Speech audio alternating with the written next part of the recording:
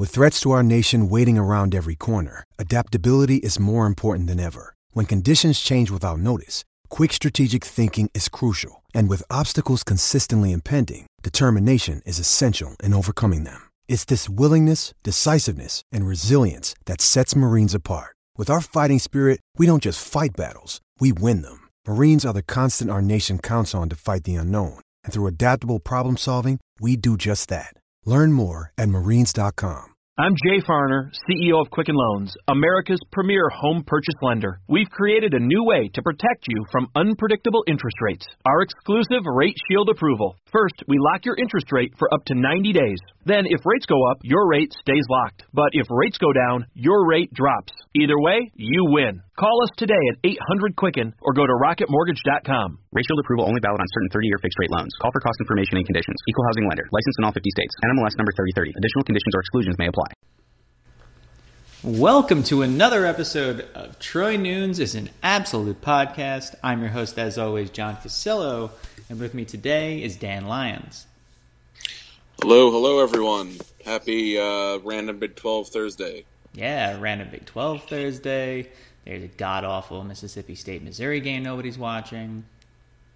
Is that on now? That started already? It is on now. Oh, boy. Can't wait for that. The highlights of that 17-3 game. It's going to be great.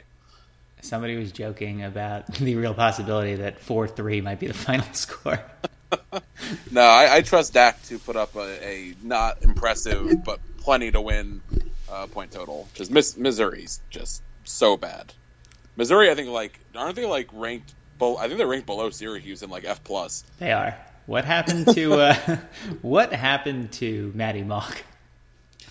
Aside from getting a mystery suspension for almost the whole year, he was good 2 years ago. Last year he was pretty terrible, and this year he was pretty terrible. I don't know. Matty Mock's a mystery for 1,000 reasons.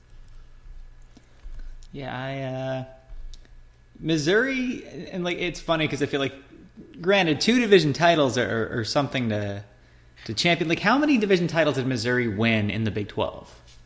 Is the answer 1? I will let you know in a second. But how long did they have divisions in the Big 12? 15 years, I think. It was that long?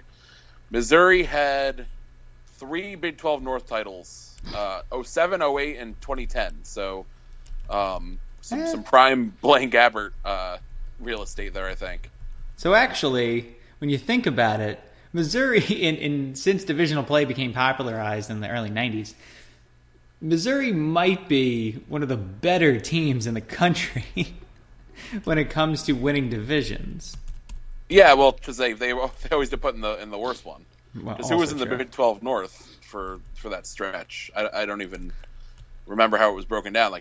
Nebraska, and Colorado, and Kansas State. Yeah, but this was Callahan, Nebraska. That's true. You had the tail end of Prince, K-State. You had Callahan, Kansas, Nebraska. Which I guess Kansas is better than some of those other teams for a minute there. There was that insane 2007 season that featured KU and Mizzou with national title implications. R.I.P. that rivalry. More for hoops. Yeah, and Colorado and oh god, not the Big 12 North, not the sexiest group of teams. Iowa State, I'm guessing, was in the Big 12 North. I would get actually. Wait, Wikipedia says they didn't win in 2010. Really? I'm seeing Missouri. That's what Wikipedia could be wrong, and Nebraska fan could have hijacked this thing. Nebraska, and I guess Nebraska probably won the head-to-head and went to the title. Oh, there you go. They technically split the. I guess technically because they both have the same conference record, they split it. See, but Nebraska beat them. I would contend that in the last decade, Missouri's probably won more division titles than almost every team in the country. Aside from, I'm sure Florida got a lot in the last 10 years, though. Well, let's look. Look, just the last decade of football, Missouri is probably Alabama, maybe, but Here's how you know the difference between Missouri and Florida football, like on a grander scale. Missouri's sidebar on Wikipedia just lists their division titles, and Florida's does not. So I have to go digging a little bit more here for yearly stuff. Well, let's see. Alabama's in the last decade, Alabama's won 4 division titles. So if we're not taking the bogus tie, so they and Mizzou are tied. Yeah, tied's dead even with Missouri. And then Pac-12 hasn't had them long enough. Big Ten hasn't either. All right, so Florida has won the SEC. They're not. Good Lord, the SEC East. Since what's the metric we're going by here? Well, I think we're going since 2005. Since 2005, they won it outright 3 times. 06, 08, 09. And yeah. And then this year they're going to win it again. So there you go. Georgia's got 3. Yeah. Wow. Yeah, so South Carolina got one of those. Missouri and Alabama are the 2 most successful teams in the last decade of divisional college football play.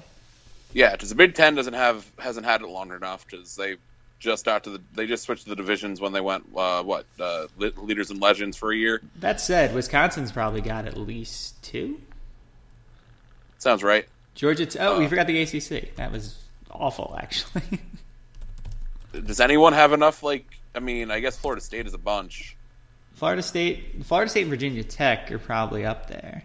Yeah, because the Coastal kind of rotates around teams not named Miami. So, Florida State since 2005, which is the first year. Florida State's won the whole thing 4 times. They've been there 5. Virginia Tech has been there 5 times, won it twice. Okay, so ACC teams, by default, they're just better because there's only 4 of them that actually get into this ACC game. Teams are always better than SEC and 12 and Big Ten and Pac-12. That's just a fact. We all know it. Anything to the contrary is SEC, ESPN media bias. Am I doing this right? Yes, that's exactly what you should.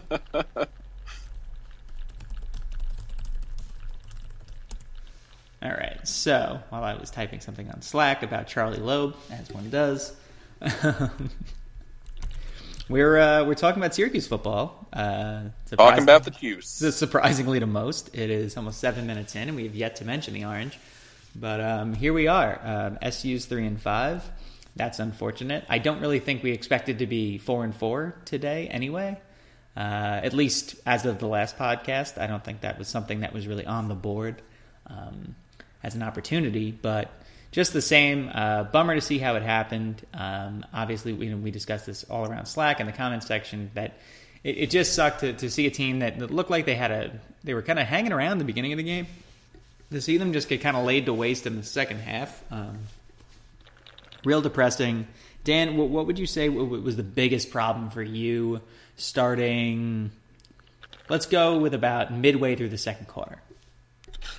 Oh, midway through the second quarter? So that doesn't count Travis Rudolph looking like... No. Yeah, no, okay. No. Not to belabor that. Obviously, there's the clock stuff, which is just an ongoing storyline that I wish the writers of the ACC would get off of. I just think, in general, the tackling has been suspect all year. And obviously Florida State has really good athletes, but we caught the most vulnerable Florida State will ever be, and we made them look, very good. We made them look very good.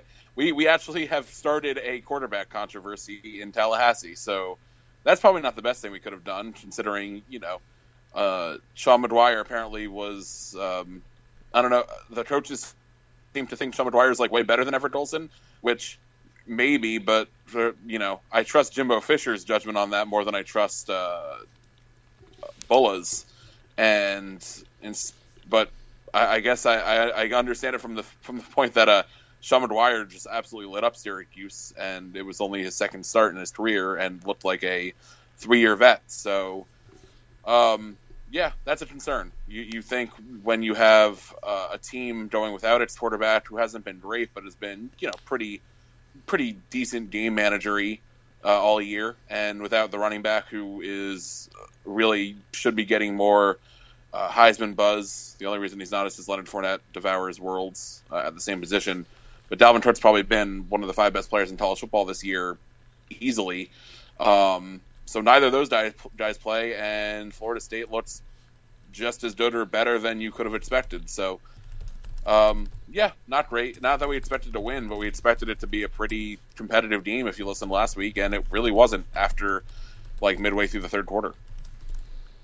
Yeah, and you know what? Like the time stuff sucks. The squib kick stuff sucks. I think that what really killed me, though, is just once again for the third straight game, SU's offense didn't score a touchdown in the second half. It's frustrating to see a team that just bogs itself down. I know I dove into some of it in the play calling breakdown.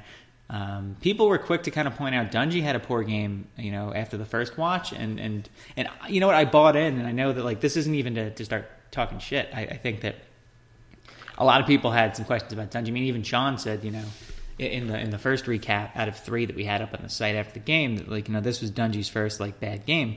You look at that replay though. I mean, yes, there were things he could have done better. There's always things that every quarterback could have done better.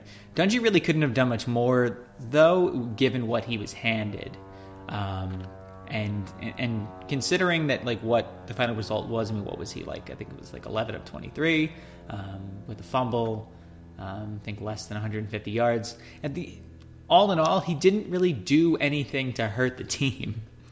And I think that's what, I don't want to sound like, a Dungy apologist. It's just more of a, you watch what he does and the decisions he makes, and you saw him trying to make the same quick reads, and he simply couldn't do it. And it wasn't because of a lack of ability. It was because of a lack of who was out there and who was available to get passes to. I mean, FSU might be the best secondary SU sees all season. I have a feeling Clemson might challenge that assessment, but receivers were blanketed, and you look at the tape from the week before. If they were trying to repeat it, I mean, Dungy pretty much targeted the same 4 guys over and over again. Becomes difficult to do that very same thing if you're just gonna, if you're gonna face a secondary as good as Florida State's is. Yeah, for sure, and obviously Dungy is going to have games like this. This is probably the first where he really struggled. Even statistically, it wasn't very pretty, although he did have our 2 only touchdowns. So even when nothing's going well for Syracuse, Dungy's still the only guy who is getting any kind of big production. I guess you can say George Morris had a nice game too, which, averaged 9 yards a carry, so that's good. But yeah, the Florida State secondary is very good. Our receivers, while they have talent, just not on the level where we're going to really be super competitive. On a one-on-one basis. So you'd hope that we'd have ways to scheme guys open more, but really all around, not the best effort, although I am willing to, concede that Florida State is Florida State, even on a down year compared to what they've been. So maybe not the end of the world. Obviously it wasn't 59-3, which is good, but you'd hope that when a team is as beat up as Florida State is, Syracuse would go and at least try to show that they could hang with the, 1.5, the first/second teams of a Florida State when things are about as awry as they can go for the Seminoles. And, one team didn't miss a beat and the other one looked as confused as they have all year. So hopefully it was more of an FSU having talent thing than it was a Syracuse continuing to struggle thing, but I have a feeling it's a little bit from both. Yeah, I think you're very right there. And, it was something I didn't point out in the long recap that I put up on Saturday evening, but, if you want to look at the margin here, I mean, this is a step back from last season, and that's without Jameis Winston, without a ton of NFL draft picks. Granted, there's a lot more that replaced them, but I mean, the final score of this game was truly 45-14, not 21, and that's not to take away anything from Brisley. I'd like to find a balance between telling Brisley he did a great job on that return and also chalking it up to garbage time and fatigue. In general, this is a team that lost by basically 31. It's a season after they lost, by 18. And I think last year we saw it as an improvement. this year, I think it was a step back. We allowed almost 600 yards of total offense, and 400 of those in the first half. FSU didn't really hold the ball any longer than we did. FSU averaged, over 9 yards per completion. They averaged 6.5 yards per rush, and that was before we even got to garbage time again. I mean, other than those first maybe 2 drives of the game, and then probably that second to last FSU drive in the second quarter, the Noles had us figured out, and then some. I think it goes to show, this isn't to hammer, the coaching staff, but more to just say, like, this defense needs to have more complicated things to it than just blitz a lot. And I think that's where, you're starting to see teams, not just the FSUs and the Clemsons of the world, but, the Central Michigans of the world for part of a game, the USFs of the world for a full game, figured out this defense pretty easily. And that's, I think, what worries me most of all, is if you're going to have your calling card be your defense, there's got to be some more nuance to it, and I'm not seeing it right now. Yeah, it makes me wonder if maybe the scheme after, here in the third year of Bulla, and, we always say it's not that much different than what we saw from Schaefer as defensive coordinator. It makes me wonder if things have kind of gotten stale. The havoc rate this year, defensive line's pretty good, secondary's pretty average, but the linebackers, the linebacker blitzes have been a staple of this team for a while, and on paper we have a lot of speed at the position, and we had like 5 or 6 guys who personally I thought were all pretty good players and thought the linebackers would be a strength, but this year we've seen some issues with tackling. We've seen some big time penalties, even from guys like Zaire Franklin, who are leaders of the team, and we're just not getting much production from them as blitzers or as disruptive players, which is something I thought would be one of the things that allowed this defense to thrive this year. But instead, we have a very exposed middle of the defense, I think, which most of the heat's gone to the DBs, but I don't think we've gotten a lot of help from the blitzing or the pass rush, especially after like the first quarter. I feel like to open games we get after quarterbacks, but once the game gets towards the end, I don't know if we just tire out or if teams find blocking schemes that work against our specific stunts and everything, but we're really struggling to make big plays in the fourth quarter, and I think some of that comes from the linebackers and the defensive ends not sacking the quarterback, and that's something that we've been relying on for a couple of years now. Yeah, I didn't look at the full numbers, but I would assume over the last 3 weeks, I can only remember maybe 3 sacks over the last 3 games or so, maybe 4, and I think part of that is due to just the amount of pressure and stress put on the defensive line. I mean, these guys aren't having bad games. Like, Ron Thompson is putting in work. I think you're seeing, in general, we're finding ways to plug gaps in the middle. It's that the linebackers are being asked to do a little too much. They're not great in coverage yet. I think that Paris Bennett has put in some great work, and it's a shame he'll miss this game this weekend. But on the positive end, I am looking forward to seeing what Thomas does in that same spot. I think that he seemed to put in some great work in relief.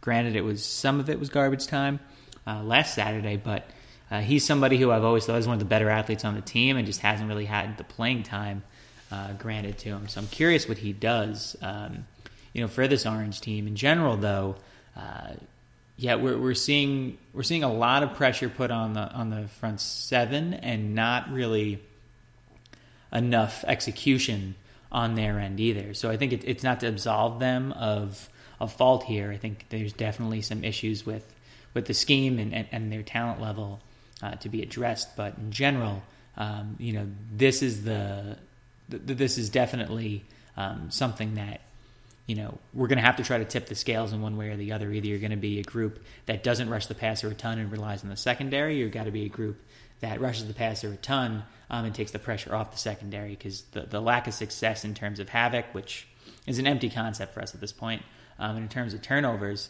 is really exposing just the entire defense, front to back. Yeah, I'm actually looking up the stats now. It appears that we did not have a sack in the second half of Florida State, and we did not have a sack in the second half of Pitt. And I'm going through the other play-by-plays now, but that's not great because when getting pressure is a mainstay of your defense, when you could just totally lose an aspect like that, at whether it's halftime or just the fourth quarter, that just doesn't work. Especially with all the very well documented secondary issues that we've had. It looks like we had a couple sacks against Virginia, but obviously they're not quite the same team as they had 2 sacks in the second half against Virginia. I think they were both in the third quarter as well. So even that game could not get a big play down the stretch, and obviously we all know how that game ended. So definitely something to think about. And I know depth at defensive on the defensive line is probably part of that issue, but I think it's the whole defense is kind of responsible for that, and hopefully we find some ways to make up for it, because right now we're just seeing the same issues week in and week out, which is not great. Yeah, so that's not good. And I think maybe moving to some positive things. The Louisville game this Saturday, I think we could talk about the Knowles game all day. And yes, that was a subtle talk about the Knowles mention. But what I think is going to be tough this coming weekend is, who's going to be playing quarterback? I'm pretty sure it's going to be Lamar Jackson, and to me that's worrisome. Especially if he's at close to full strength, because we just haven't played well against mobile quarterbacks. Especially when you have, a linebacker turned defensive end who's out, in Arciniega, and then you have another, linebacker in Bennett who's out. I'm getting worried about Jackson. I think he's going to be able to really tear us up in that front. And now that you have, a couple key players in that secondary out too, I just think we're starting to get too banged up for our own good, and that's not encouraging for a team that's 3-5. No, it's definitely not the same injuries that we had last year, which were obviously we kind of threw the year out because of them. At least I was willing to kind of dismiss them if this year ended up being a bounce back, which to be determined, but not looking great. But I agree on Jackson. Louisville really hasn't found a quarterback that works consistently. But I think Jackson, you at least know that you have a dynamic runner, and it's not like Reggie Bonifant was so good at throwing the ball that it really makes a huge difference there. So, and the Syracuse team in years past, we've had a penchant for making young quarterbacks look really, really good, especially when we haven't faced them before. Teddy Bridgewater. So. Well, turned into an NFL. I get that, but I think that what we did, we also beat him. Did we? I thought his first game was. Yeah. I thought his first game was we beat him later, but in his first game against us that was a complete disaster. Was he? That was like his second or third game back in 2011. Oh, you might be right. Yeah, well, at least we came back and beat him. I'm thinking of fully established. BJ. Oh, God. I'm sure if we looked up, I'm surprised in my typical off-season and season-long dives into bad shit that happens to us. I didn't uncover I did do this. How does SU fare against QBs in their first career start?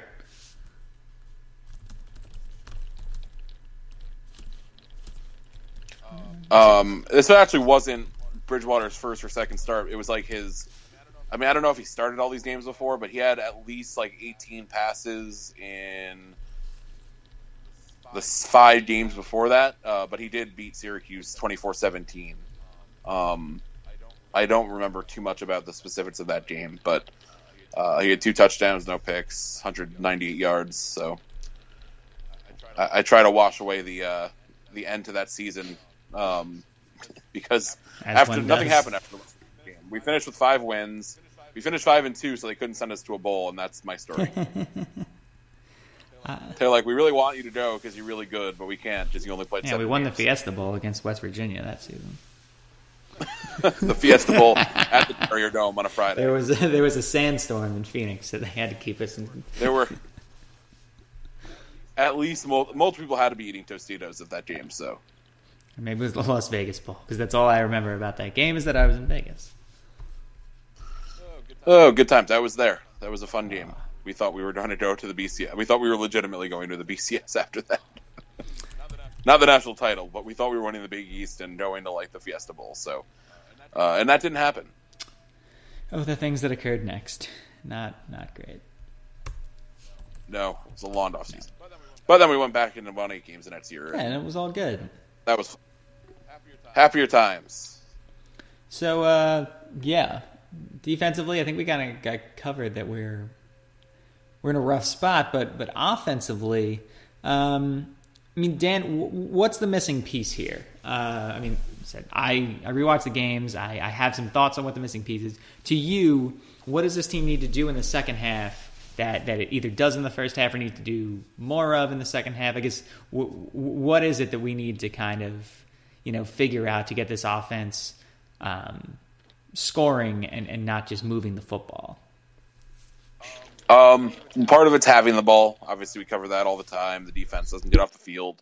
Otherwise, I just think we need to always stay committed to getting the ball into the best players' hands. We just get away from that so often, and we saw some good things in the Pitt game, and then against FSU, I don't know if everyone was just totally locked up, but how many runs did Fredericks have? I think he got out-touched by multiple people. Yeah, he did. We struggled to get the ball to Irv. So I don't know if this was just FSU taking away everything or just us falling back into the trap of trying to spread the ball so much. But when we're only getting like 60 plays a game, which is really low and way below what I believe that the offense wants, the fact we can't get cute with giving random people touches, but our leader in receptions was Josh Paris, who I think is pretty good, but no one else. The only other person who had 3 catches was Irv, and he went for a grand total of -1 yards, and then everyone else on the team had 1 catch. So eventually there are ways to get your receivers open, even if it's just a few yards down the field, and build up your quarterback's confidence. And we just did not appear to do any of that. Like we were in the beginning of the Pitt game. So hopefully just a consistent flow of play calling and, going back to the things that work just seems to be a struggle at times for this team. Yeah, I mean, you know what? I actually thought that the offensive line did a fantastic job in that game, all things considered. Florida State's obviously got some better athletes out there. And, oh, dear God. Sorry. Interrupting because that Coleman catch was insane. Yes. Corey Coleman's good at football. Very. Back to your regularly scheduled programming. The offensive line really held up pretty well, all things considered. I thought they faced a good amount of pressure. Again, better athletes, more speed on the outside. And overall, I mean, other than that 2 sacks on second and third down drive in the third quarter, I believe. Maybe it was the early fourth. SU's line held up pretty well. It's just that there was nobody open. And I thought that's something that they should definitely be commended for. But yeah, if you have time to throw, but you're not getting looks, then that's when you're going to run, more short patterns, have some more misdirection. I felt like we really didn't use enough of that in particular. And it's something that worked for us a lot in other games is a lot of motion, a lot of misdirection, have, multiple guys kind of in short crossing routes. These were things that just, didn't occur, and that's how you end up with, Paris catching 5 passes, Phillips getting 3 balls for -1. We're looking at, I saw one unblocked bubble screen. I was going to cry as I recall things of past teams that none of us want to recall ever again. In general, I just didn't think the game plan was tailored to do much, but move the ball up and down the field and maybe not score. And maybe that's not just against FSU. Maybe that's just kind of something I've had in the back of my mind for weeks now. But Dan, I guess you and I have been shouting for Dante Strickland to get more involved. Are you happy with what he's done here? Do you think that his emergence that we kind of saw coming and expected to come, do you think that changes Ben Lewis's role on this team? I just don't see why they play the same position. I mean, I understand it's kind of a labeling thing. They're not the same player. I feel, they're so different in terms of their abilities that if it changes Ben Lewis's role, it's because Ben Lewis was in the wrong role. Ben Lewis is a nice split blocker out wide, short pass receiver, kind of like a wide receiver tight end hybrid, while Dante Strickland is more of the Irv Phillips type coming out of the backfield. Obviously, I'm happy with him outrunning the FSU defense for a 62-yard gain to set up the first touchdown. But I would love to see him get more than 5 touches. Another guy who I understand you have to get Fredericks and Phillips theirs first, and they should be getting more as well. But Strickland, I think, is a guy that, for whatever reason, he seems to have a nose for the end zone. He stored an inordinate amount of his touches and came very close against Florida State. I just think he's kind of a game-breaking talent, and the fact that it seems like we have him in this emergency case, and we break him out once a half for a big play instead of working him into the offense. It's like a surprise when he gets the ball, and good things happen at a really high percentage compared to the rest of the team. So I would love for him to get on the field more and not be afraid to use him as much as we use anyone else. But I think a lot of this still boils down to the team just not getting a lot of plays. The offense just doesn't get to run enough to really get the amount of touches for everyone that we want, and obviously some of that's because of defensive struggles. But I kind of wish we would kind of start hurrying up a little bit more just to manufacture some extra plays, because this doesn't seem like an issue that's going away. Right. And you know what? I think that kind of hits a nail on the head. We're just not running enough plays. It doesn't seem, I think we had 64 plays or so on 14 drives against Florida State. That's just laughable when you look at we weren't moving the ball. When we were moving it very quickly. And it was another conversation that was going on Slack today was just in general, we're doing we're having a lot of explosive plays. But then we're not countering those with productive plays on top of it. And productive, I'd say you're looking at gains in the 4 to 6 yard range versus an explosive play. You're looking at 15 yards or more. Last year we saw this even more so, where we'd have 11 to 12 explosive plays, but then we'd also counter that with a 1.7 yards per play average for the other plays. This year, I think we're sitting around 2.4 to 2.7 yards per play. Outside those explosive plays, we're still averaging about 12 to 13 explosive plays a game. That percentage of the total is larger, but the gains aren't larger because we have less plays from scrimmage. I think a guy like Strickland, who we do kind of keep him under a glass case for an odd reason, seems like a perfect match. I mean, he's got 3 touchdowns on 12 touches and another one that would have been a touchdown. He's basically Irv Phillips with another 20 pounds on him and another 2 inches, and he's super quick. He just really knows how to move with the football in his hands, both at the line of scrimmage and once he's in the open field. I mean, he had some great blocking on that 62-yard reception, but in general, it was his speed and size that was helping him move down the field at a rapid pace and outrunning a very fast FSU secondary. Yeah, he has 3 touchdowns total on 18 total touches. So that's pretty good. That's a guy you want to have touch the ball more than 3 times a game. And he has 174 total yards. So he's averaging a shade under 10 yards every time he gets the ball. And obviously that's a small sample size. But why is it a small sample size? Why aren't we seeing... This is crazy. It's not like it's 1 or 2 plays. It's enough now where you're saying, hey, maybe this is a thing that could be a trend, but you're not allowing yourself to find out. So I don't know. I don't know why he doesn't get the ball more. I don't know. He doesn't even seem to be on the field enough. obviously I don't have the exact I don't have exactly how many plays everyone's getting every game. But the numbers aren't high all around, and I think we're looking at a team that honestly has the pieces to play with a lot of tempo. And if we were playing at the same tempo that we were in 2012, and it's not to start bringing up this comparison, but if we were playing with a similar tempo as we were in 2012, this team would be putting up more points. They'd have more touches to go around. We'd have a lot of really, really promising pieces, and we still do. But this is the type of team that really, really, especially now that Dungy's, getting smarter about when he takes off and when he throws the ball. This is a team with probably 4 or 5 guys at least. I mean, Strickland gets buried for no reason. When Ben Lewis gets back, he'll probably get buried. A guy like Jamal Custis, who is a freak athlete who we could use in a variety of different roles. All these guys get buried, and it's problematic for us, as an offense to have all these pieces that we're not doing anything with, because when you only have 50, 60 plays, they're just, Dungy's going to run 5 to 7 times. Okay, Fredericks needs the ball about 10 times at least. Handoff. That Morris and McFarland are usually going to get 5 to 7 combined carries.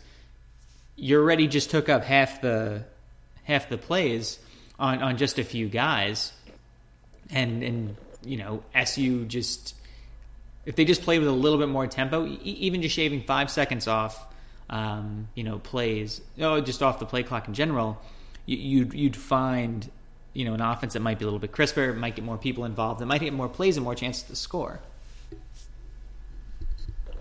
Yep, and it just it's frustrating because I think we both agree that this offense probably has more potential than what we've seen outside of 2012. And obviously youth is a factor, and we have repeatedly have these issues where it seems like the team is confused or tired or whatever, and that's led to some of the timeout calls that people have debated from Schaefer. But I just wish we would say, let's see what happens if we really put the pedal to the floor here and just start running and let the talent try to win out rather than trying to outsmart people or let trust the defense, whatever that means, that strange platitude that we fall into all the time. I want to see the offense go out and win games, and for a multitude of reasons, both within and beyond our control, we're not allowing that to happen. When this offense, statistically, it doesn't look all that gaudy, but if you watch it, it's something's there. It's just not quite hitting the level in which you see the light go on and say, oh, this is something that can be pretty special. It's definitely doesn't have the same issues as last year where you could see mechanically things were broken. It's just we can't quite reach that level of that competency where things just roll like they did in 2012, where by the halfway through the year, no one could stop the offense. So I feel like we're not that far away, and hopefully we can flip it on, kind of like in 2012 when we were facing a similar. I don't know if we were 3-5, but we were in a similar spot in terms of our record. We were 4-5 before we faced Louisville that year. There we go. So, I know we've internally had kind of some thoughts about comparing these two teams, and obviously that one had a lot of seniors and was in an easier league and all that, but it'd be nice to see a similar mid-season turnaround, and some of that was the offense hitting another gear, simplifying things, going to what works more. I don't think the power run game is going to be that like it was that year with Jerome Smith, but a nice midseason adjustment where we kind of exemplify the things that work best would be a really good thing for this team. And I think manufacturing more plays on the field is part of that. So we'll see how things go. Louisville's a kind of an interesting opponent because they have their own serious struggles. I'm not sure if they're the best one to be playing right now, but with their quarterback issues, it wouldn't be the craziest thing for SC to go steal one. Yeah, and I would completely agree. But why don't we take a little halftime, and then a little bit past halftime, but still. A little halftime, a little beer. What have you been drinking, Dan? It's been kind of a mediocre week. Just a lot of what's been around the fridge. So, just kind of the standards. A little bit of Southern Tier stuff. Some Captain Lawrence. Nothing I haven't, talked about before at length, so not the most interesting week, although hopefully that starts to turn around a little bit as it gets a little cooler and we have, some more trips to the bar now that actually this week it's been kind of warm in the Northeast compared, but it was like 40 a couple weeks ago. Now it was like 70 yesterday, so once we get back temperature, I think we'll be kind of indoors a little more and a little more drinking time. Fair enough. Yeah, for me, had some of the first bottles of Duet from Alpine that were brewed at Green Flash. Can't say I'm a fan. It's still a good beer. It's dropped off a bit. I won't go into that whole thing because, especially on the Pacific Forum and Beer Advocate, you'll definitely find a lot of people who have some serious issues with Green Flash taking over at Alpine. Some other things that I was drinking. We have Buffalo Bill's American's Original Pumpkin Ale. It's George Washington's recipe for pumpkin ale, and really, really good stuff. Probably one of the better pumpkin beers I've had outside of Pumpkin. I've had, what else? I was at Smog City, as I find myself at least a couple times a month. We had a Bony Knuckle from them. It was kind of a Mexican Imperial Stout, really good. Had their Kumquat Saison, which I've had before, but really, really enjoyable Saison. It kind of almost comes off as sour, which is really nice. Had Monkish's Oxford Comma, is a Belgian pale ale, and a nice little nod to both the quirky, grammatical comma, as well as to Vampire Weekend for people who are fans of said band. And I also had Happy Birthday from Alpine. That was also brewed at Green Flash this time around. And yeah, didn't really drop off as much as Duet, but still wasn't a huge fan. And plenty to drink this weekend, I am sure. I hope we start a raging Oxford comma debate in the comments. If this was every day, should be Saturday, the debate would already be 1,500 comments long. As Ryan Nanny once said, I forgot, this was like a couple years ago, actually. I don't know why I remember this one fact from a podcast for a Shutdown Fullcast. It was something like, if you left the comment section over there alone, they would be arguing the merits of ketchup on a hot dog for decades. I think that's just the only reason they write any articles anymore. They just need to turn a new thread over just so that people can get out of the just ridiculousness that occurs in there. I try to look every so often and I just get lost. There's just too much. It's totally intimidating, and I respect anyone who can actually follow what happens in the EDSBS comments beyond one little 10 comment thread. Yeah, I show up every so often. I used to be there more. I remember in particular there was one ridiculous. There was a couple different ones about sorting Power 5 schools into different Hogwarts houses that I actually initiated, and that went for a good 700 comments or so. I'll usually show, I know I showed up after Kentucky lost to Wisconsin in the Final Four last year, just because I was in Indianapolis hotel room. I had nothing else to do. So I had some fun with that. I mean, judging by my knowledge of EDSBS stuff, Syracuse would probably end up in Hufflepuff because of the anti-Syracuse conspiracy. We were in Hufflepuff, actually. Oh, God. That's unfortunate. All right. Why don't we, I know right now we're both watching Big 12 football. Why don't we talk a little bit about the college football playoff rankings? SU fans, you should be interested in this in one way or another. I thought it was an entertaining article the other day about a very, very, very off chance that SU could find itself in the top 25 of said rankings if, a million different things happen, but spelled it out in detail more or less of how it could occur. But looking at these opening rankings, Dan, what sticks out to you as the most egregious, not error, because these rankings don't matter, but what's the most egregious just issue or nit to pick with the committee after 1 week? Obviously, everyone's pointing to Alabama being 4, and it just doesn't seem like there's real consistency with the reasoning for various things. Like, I'm fine with someone thinking Alabama is one of the 4 best teams in football. They very likely are. I just don't get how you put them there now, and I'm totally like not getting too worked up about it, because the reason they do these rankings every week is because everyone argues about them every week, and it's really good for debate and driving discussion about college football, which as a college football writer, I am all for. So get really worked up. Everyone else, I'm happy about that. But no, I think the Alabama complaints are pretty legit, because I don't quite get how they justify it, but whatever.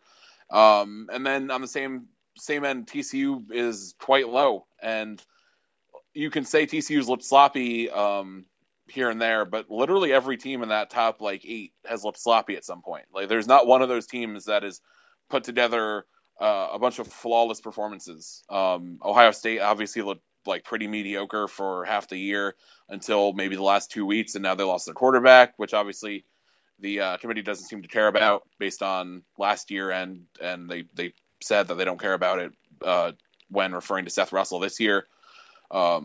There are schedule issues with some teams that'll work themselves out as the Big 12, starts to get into the meat of what they're doing, since they totally backloaded everything in a most comical fashion.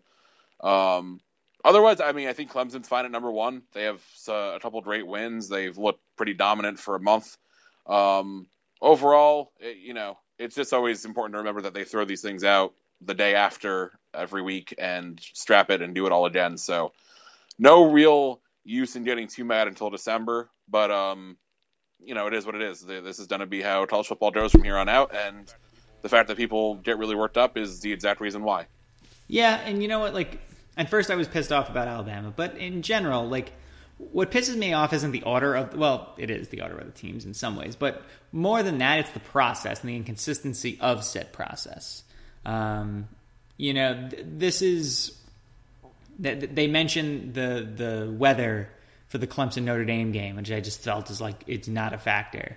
They mentioned Baylor and TCU's style of play over Iowa's, which shouldn't be a factor if you win. And again, others have said this too, but it's an infinite feedback loop the way they do things. These rankings are legitimized by themselves, because you look at a loss, you go, oh, well, this team lost to the number 3 team. That team's the number 3 team because you said they were. So there has to be something else that these are based on, and any sort of advanced metric would be much, much preferred. I mean, whether it's F+ or Sagarin or whatever it is. An RPI type number would be great to take a look at here, because what we have now is just a weird.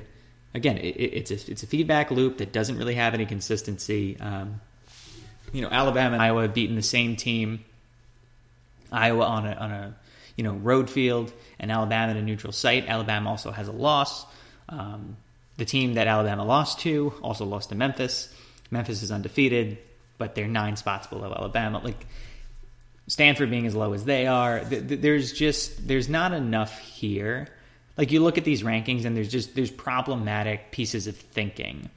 And to me, this is even worse than the BCS, quote unquote, getting it wrong, because the intent here is to supposedly to get it right and to do it better than the BCS, and I don't necessarily think it's doing that. Well, I mean, it has the inherent advantage of having 2 extra teams, so it's always better to strew the number 4 team than the number 5 team, I guess, than the number 3. But yeah, it's iffy, and part of the problem is this year has been so crazy that there are still teams that are undefeated and so many one-loss teams who are in the conversation. At this time last year, obviously things got totally erased from that, because the first foursome was Mississippi State, Ole Miss, Auburn, and Florida State. But even at that time, there were only 2 undefeated teams, I think. I think there were the 2 Mississippi schools, or no, it was Mississippi State and Auburn, and Ole Miss beat Alabama. But it just seemed like things were already a little more figured out at that time. And obviously they have the 3 SEC schools, but you kind of knew it was going to work itself out. This year, there's just so much, like there's a giant cluster in like the top 12 or so that I can understand why it's difficult to rank them. But I get it. Like I get why it makes it hard. But that being said, I don't think things are explained all that well, especially like when Jeff Long cites like a storm for why Notre Dame gets the benefit of the doubt. But wouldn't the storm, like, you could say the storm makes that game harder to judge, but then Clemson would probably lose points. But then wouldn't the storm for Wazoo, Stanford have the same effect on Stanford as it does for Clemson? And Wazoo is also a pretty decent team. So I don't know. I agree. There seems to be some issues with consistency in terms of how they figure things. I trust that we'll have enough figured out with direct on-the-field results by the end that it won't be too much of a cluster. But I guess we'll figure it out because it's not like we have a ton of data to fall back on. Like, they get it right all the time. Like, it's been 1 year. So hopefully they don't royally screw it up and make everyone laud for the BCS, because I think the BCS is pretty horrible. But it definitely leaves something to be desired. And I feel like there just has to be a way they could simplify this all. And, whether it's just expanding and having automatic bids or something, and then maybe just figuring out one at large based on some stat, even if it's slightly flawed, at least you kind of know what you're working with. So I think there's some good points there. It's just, hopefully by December, stuff kind of works itself out and makes it pretty easy on the committee, because I don't totally trust them to make the best choices when it gets to there. But hopefully they won't have to. Yeah, I mean, and in general, like you and me and pretty much everybody else was rooting for chaos, and we said, the more undefeated teams, the better. The more unbeaten, group of 5 teams, the better. And right now we have that. I think that, and this, a lot of this will work itself out, and I think that's what everyone should keep in mind, and is I think especially as among writers seems to be keeping in mind. I mean, you look at this top 10 right off the bat. I mean, one of LSU and Alabama has to lose at least one more time. One of Ohio State and Michigan State has to lose at least one more time. Same goes for Baylor and TCU. On top of the Ohio State and Michigan State mentions, Iowa has to lose, or one of those 3 teams has to lose at least once more. Same thing goes for Florida. After the LSU Alabama, like there's enough here that says most of this sorts itself out. The only things you can probably bank on are that, if Clemson wins this weekend, that's over. That's locked up. You're looking at Clemson. They might not be the number 1 when it's all said and done, but Clemson could very well find itself in, with a victory this weekend, just because of the upcoming schedule. And yes, I'm aware that includes Syracuse. And then everybody else really is going to have to fight it out. In the couple games that you look at right away, the Ohio State-Michigan State game in I think a week or two, the LSU-Alabama game this coming weekend, the Notre Dame-Stanford game close to the end of the year, Utah kind of lurking. If Utah can run the table and then beat Stanford in a Pac-12 in a Pac-12 championship game, I think Utah has the potential to be this year's Ohio State. I mean, yes, their loss was later in the year, and it was also to a better team, to be honest, than last year's Hokies. I think Trojans are probably could be an 8-win team despite the tumultuous season it seems like they've had. So I think Clemson's a good bet, and I guess I'll use that as a jumping off point. Dan, to who do you think who's your top 4 now, and who do you think the top 4 is at the end of the year?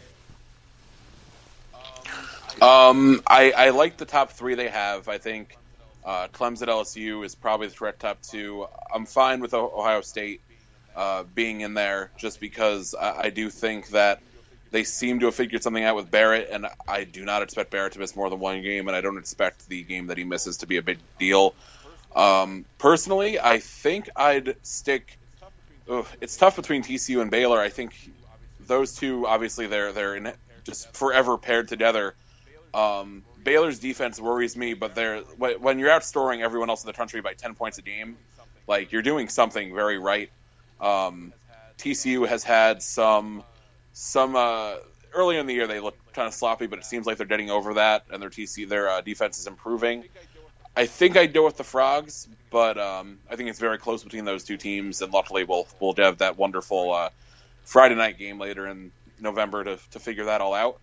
So overall, I think they were pretty close. I just think Alabama being 4 is pretty hard to defend when you're actually looking at existing results rather than what you think will end up happening, because I think we'll end up with Alabama winning the SEC if I had to bet.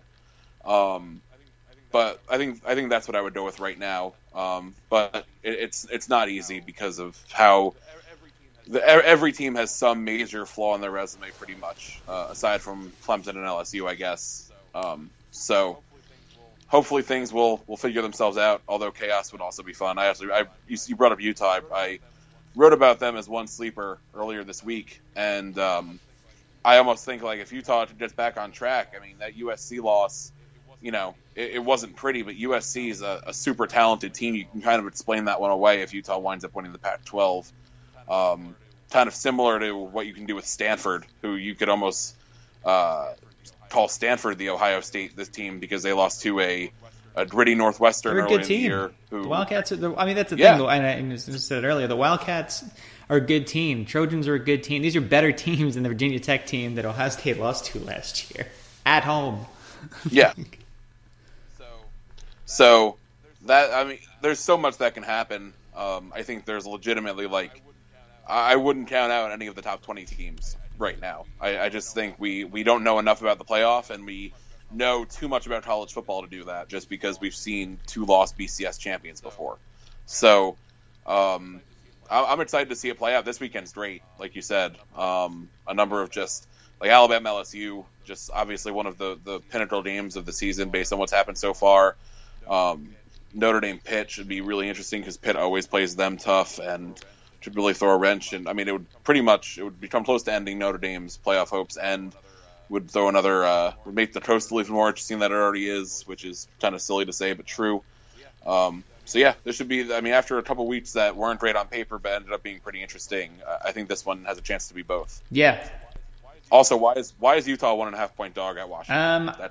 I think people are over. Whoa. And this is why I'm skeptical of Baylor, although I'm pretty sure that was a holding penalty. Oh, there's the flag. I think you're like a second behind me. Yep. As soon as you said it, he was just hitting the hole just opened up. So clearly, you being closer to the Midwest is why you're ahead. Yeah, you know what? I think the demarcation line for who's still in this is probably 16 is kind of the floor. I don't buy any of the 2 lost teams as being able to get themselves back in it enough, if only because there's so many undefeated and 1 lost teams in front of them. I think, like I was saying, Northwestern's probably an 8-win team. I see them finishing potentially second in the Big Ten West. Depends on what Wisconsin does. And then I see USC probably finishing second in the Pac-12 South. All things considered, I think that they can probably suffer a loss to UCLA, maybe another one along the way, and still I think they have enough tiebreakers to do some damage there and fairly finish second. Right now, I think the top 2 are dead on considering what we've seen. I don't really have any qualms with Ohio State, though I'd prefer they weren't there at this juncture. But yeah, I think those 3 teams right now are fine. And then a 4th is probably TCU or Michigan State as of right now. And again, I don't really think you can make an argument against any of these, undefeated squads right now. Down the road, I think Clemson. I think if Stanford runs through the table, I think Stanford's your number 1, even with 1 loss. Of course, unless LSU wins out. I don't see LSU winning out. So I think Stanford's your number 1. I think Clemson's your 2 as an unbeaten. I think LSU's your 3 as the SEC champ. And I think your 4 is the winner of the Ohio State-Michigan State game. I have a feeling that the Big 12 is going to get screwed again. Whether or not they have an unbeaten or not, I have a bad feeling about what happens next. And of course, the funny part is, and I'm gonna have to go too far down this rabbit hole, is imagine if the Big 12 had decided to expand after last season and invited UCF.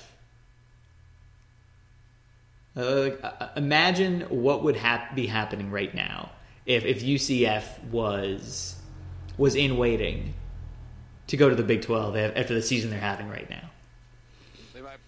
They might pull like a reverse TCU and pull it. Like, we're on second thought. We'll take Memphis and Houston. No, but if they get Memphis left out and Houston again, are headed like, to the Big 12. Yeah, if they get left out again, when are the invites going out? Like December 8th? I think the night that the rankings are released. They just invite like Cincinnati, Houston, BYU, whoever else, Memphis, to like some kind of soiree and kind of make it like a dinner for schmucks thing where they judge them and figure out who they dislike the least as a group. I could very well see that happening. Yeah, they need to. I'd have a lingering worry if I was the Big 12, because of this. Like, it's just so there's just no guarantee that the way they scheduled, they could very easily like devour themselves again. Like the back-ended scheduling, it's going to be a lot of fun for us as non-Big 12 fans. All the games are in the last 4 weeks. It's crazy. There are two rules of college football if you're looking for a championship. Rule number 1, don't lose. Rule number 2, if you're going to lose early. Yep. And for the Big 12 to laugh at both of these concepts. All right, wait. What is going on with this kickoff? What the hell was that? Did they just onside kick from the opposing 30? I'm confused. What? I missed like why they were kicking off from there. How many penalties were there? That was crazy.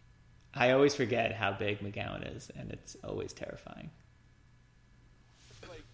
Like if you're listening to this a day after, so whatever happens here, hopefully K-State upset. Because be honest, this is exposing some things with Baylor's defense that we haven't seen up until this point. I mean, they're mostly that you can go on a 9-minute drive. I mean, they're getting carved up right now. Yeah, the problem is they score every drive. Like that makes up for a lot. I mean, it's 31-17. Yeah, it's not all. 31-17 in the fourth quarter. They are very likely going to fall short of 50 points. I mean, I don't even know if they're going to score 40 here.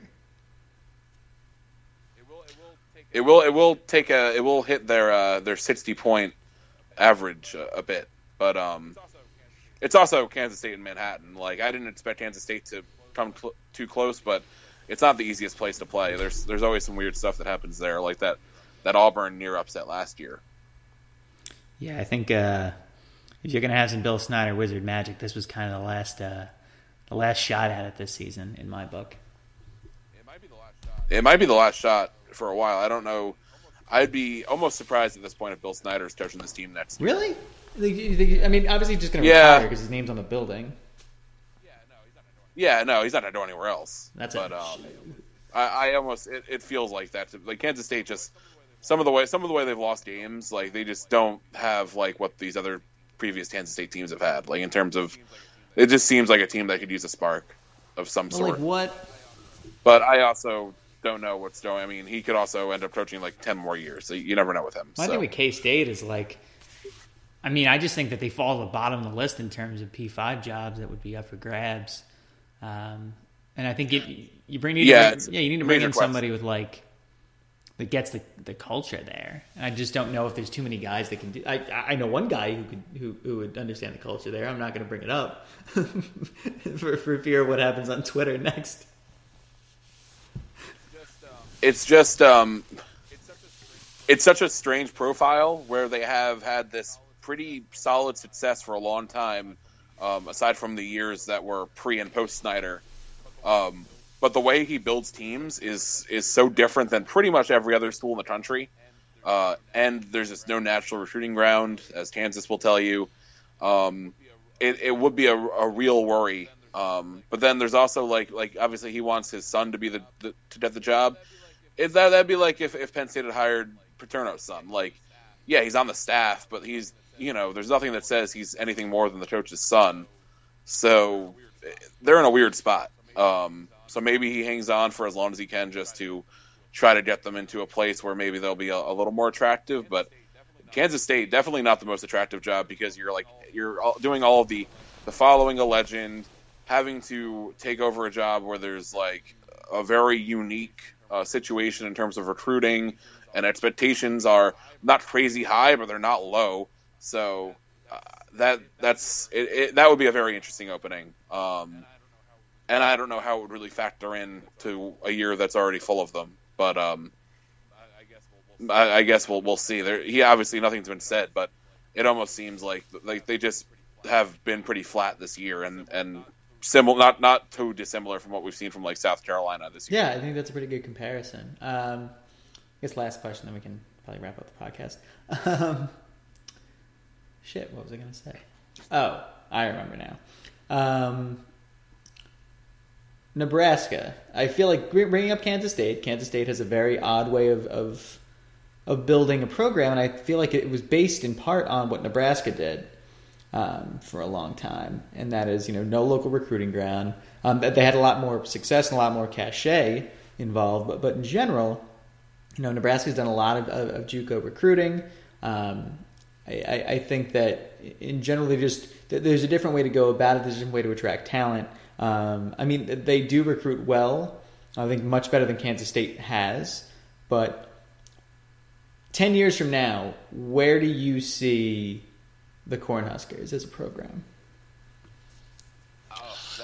Oh, that's tough. I think they still have. They're still holding on to a name that was built in the '90s, which, it's not like they're the only school. We see similar things with Miami. They have some decent recent success, but obviously they expect a lot more.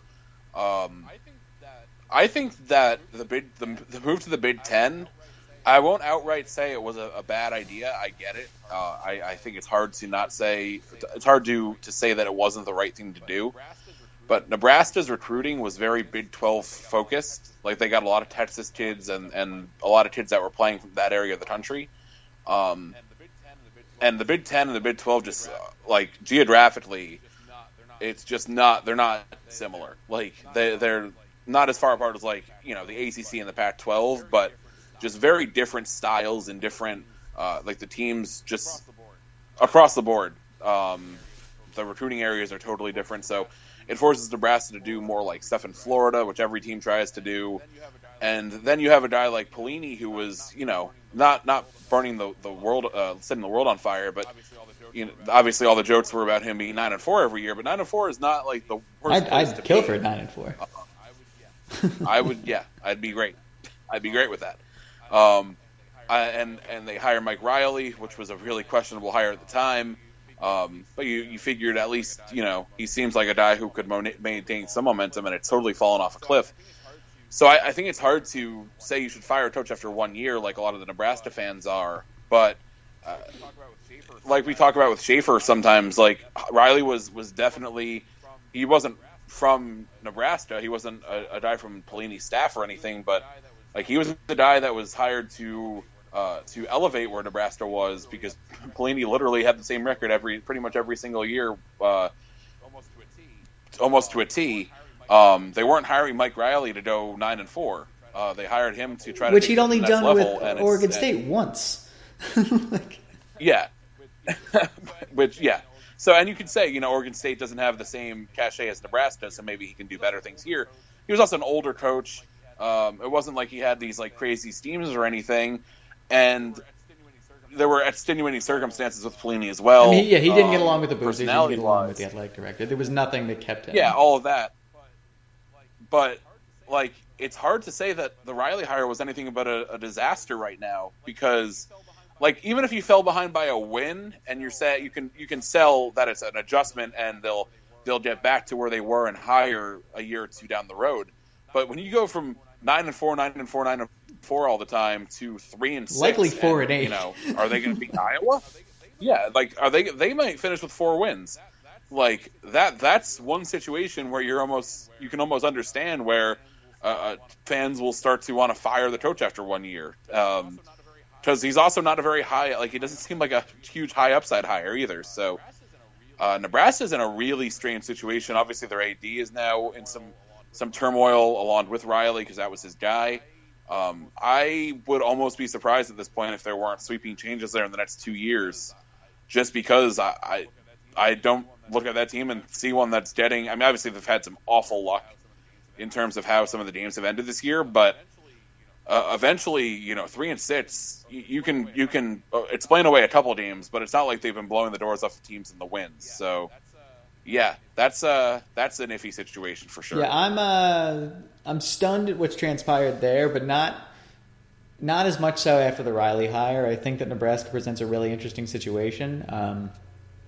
They're a handful. They're one of those handful of teams that might be better off as an independent, to be perfectly honest. They're just not. I mean, you brought it up perfectly. The recruiting stuff is much bigger than I think they ever thought. You're not going to be able to convince these kids in the Midwest who you're recruiting out of Chicago and Indianapolis and Detroit and Milwaukee and all these other, not that big cities, but I mean, Chicago is. But in general, these larger cities, when you were in the Big 12, you're recruiting from, hey, kid in the middle of nowhere in Kansas or Oklahoma or Nebraska or Iowa or Texas. Do you want to leave the middle of nowhere and come to middle of nowhere over here? That's one sell versus now it's, hey, kid who's in Chicago, do you want to leave Chicago and not play at Notre Dame or not play at Ohio State or not play at Michigan? You want to come play in middle of nowhere in Nebraska? Middle of nowhere can sell if you're banking on success. But the last Nebraska team to really matter got smoked in the Fiesta Bowl. Or was it the Fiesta Bowl or was it the Orange Bowl? Whichever game that they lost by a million points to Miami in. I think that was the Orange Bowl. Either way, that was a long time ago. That was a long time ago. Nebraska's in a really tenuous spot. I think if there was, not that I think it will happen, but if there was one team in the entire country out of those that shook out in the realignment fiasco of the last few years, if there's one team that really wanted to go back and I could see going back to where it was, it would be Nebraska. And I feel like that's the main reason why the Big 12 isn't moving faster on getting new teams in. I don't know. The other thing is that we don't ever hear even the slightest whisper about that outside of maybe a fan saying, "Hey, let's go back to the Big 12." So I don't see it happening. I just think there's kind of a you can't put a pin back in the grenade type thing with conference realignment. But if you asked off the record if some of the principals there would want to undo what they've done, obviously you're going to make more money in the Big Ten eventually once their ridiculous stipulations go up. But definitely probably a more, even if not more winnable in the Big 12. Nebraska had a pretty good thing going there for a while. Outside of and when Nebraska wasn't good, it was because they made a bad hire. But in the Big Ten, it seemed like they had a definite ceiling, and they clearly weren't happy with that ceiling. And now they're finding that the floor is not all that high either. So, being a Nebraska fan, while you're probably a very pleasant person and have seen a lot of good football, I can understand why they're kind of getting pretty ravenous based on the whole situation. Yeah. Ho. Sorry. Oh, you're definitely. Once again, reacting to a game in real time with Kansas State suddenly has Baylor on the ropes.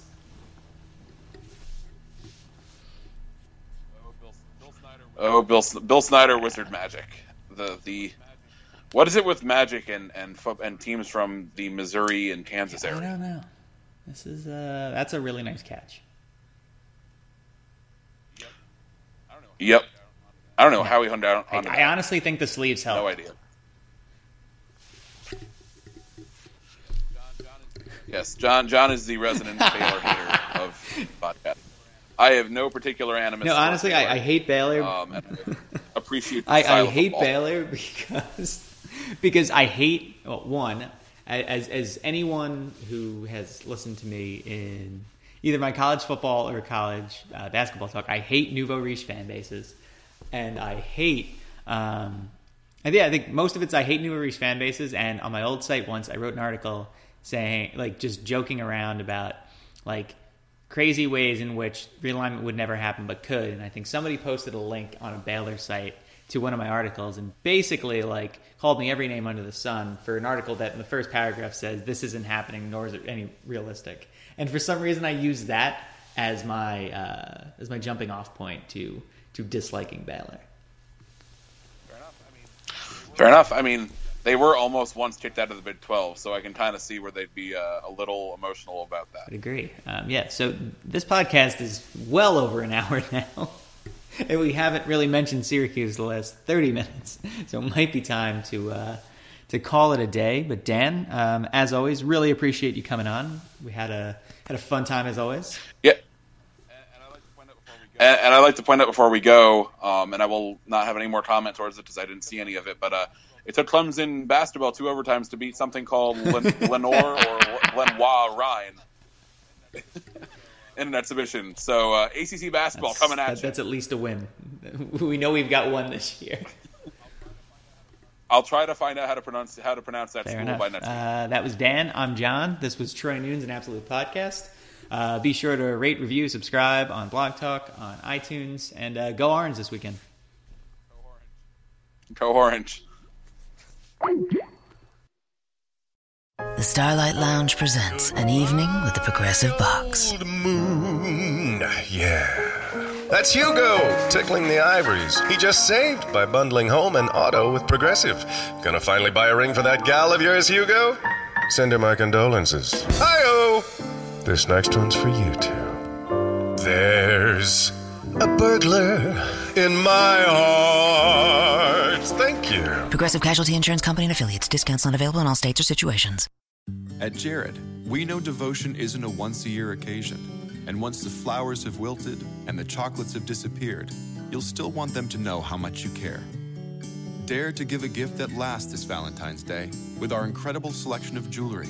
From delicate rose gold to bold black diamonds, Jared has hundreds of pieces under $299 and exclusive collections you won't find anywhere else.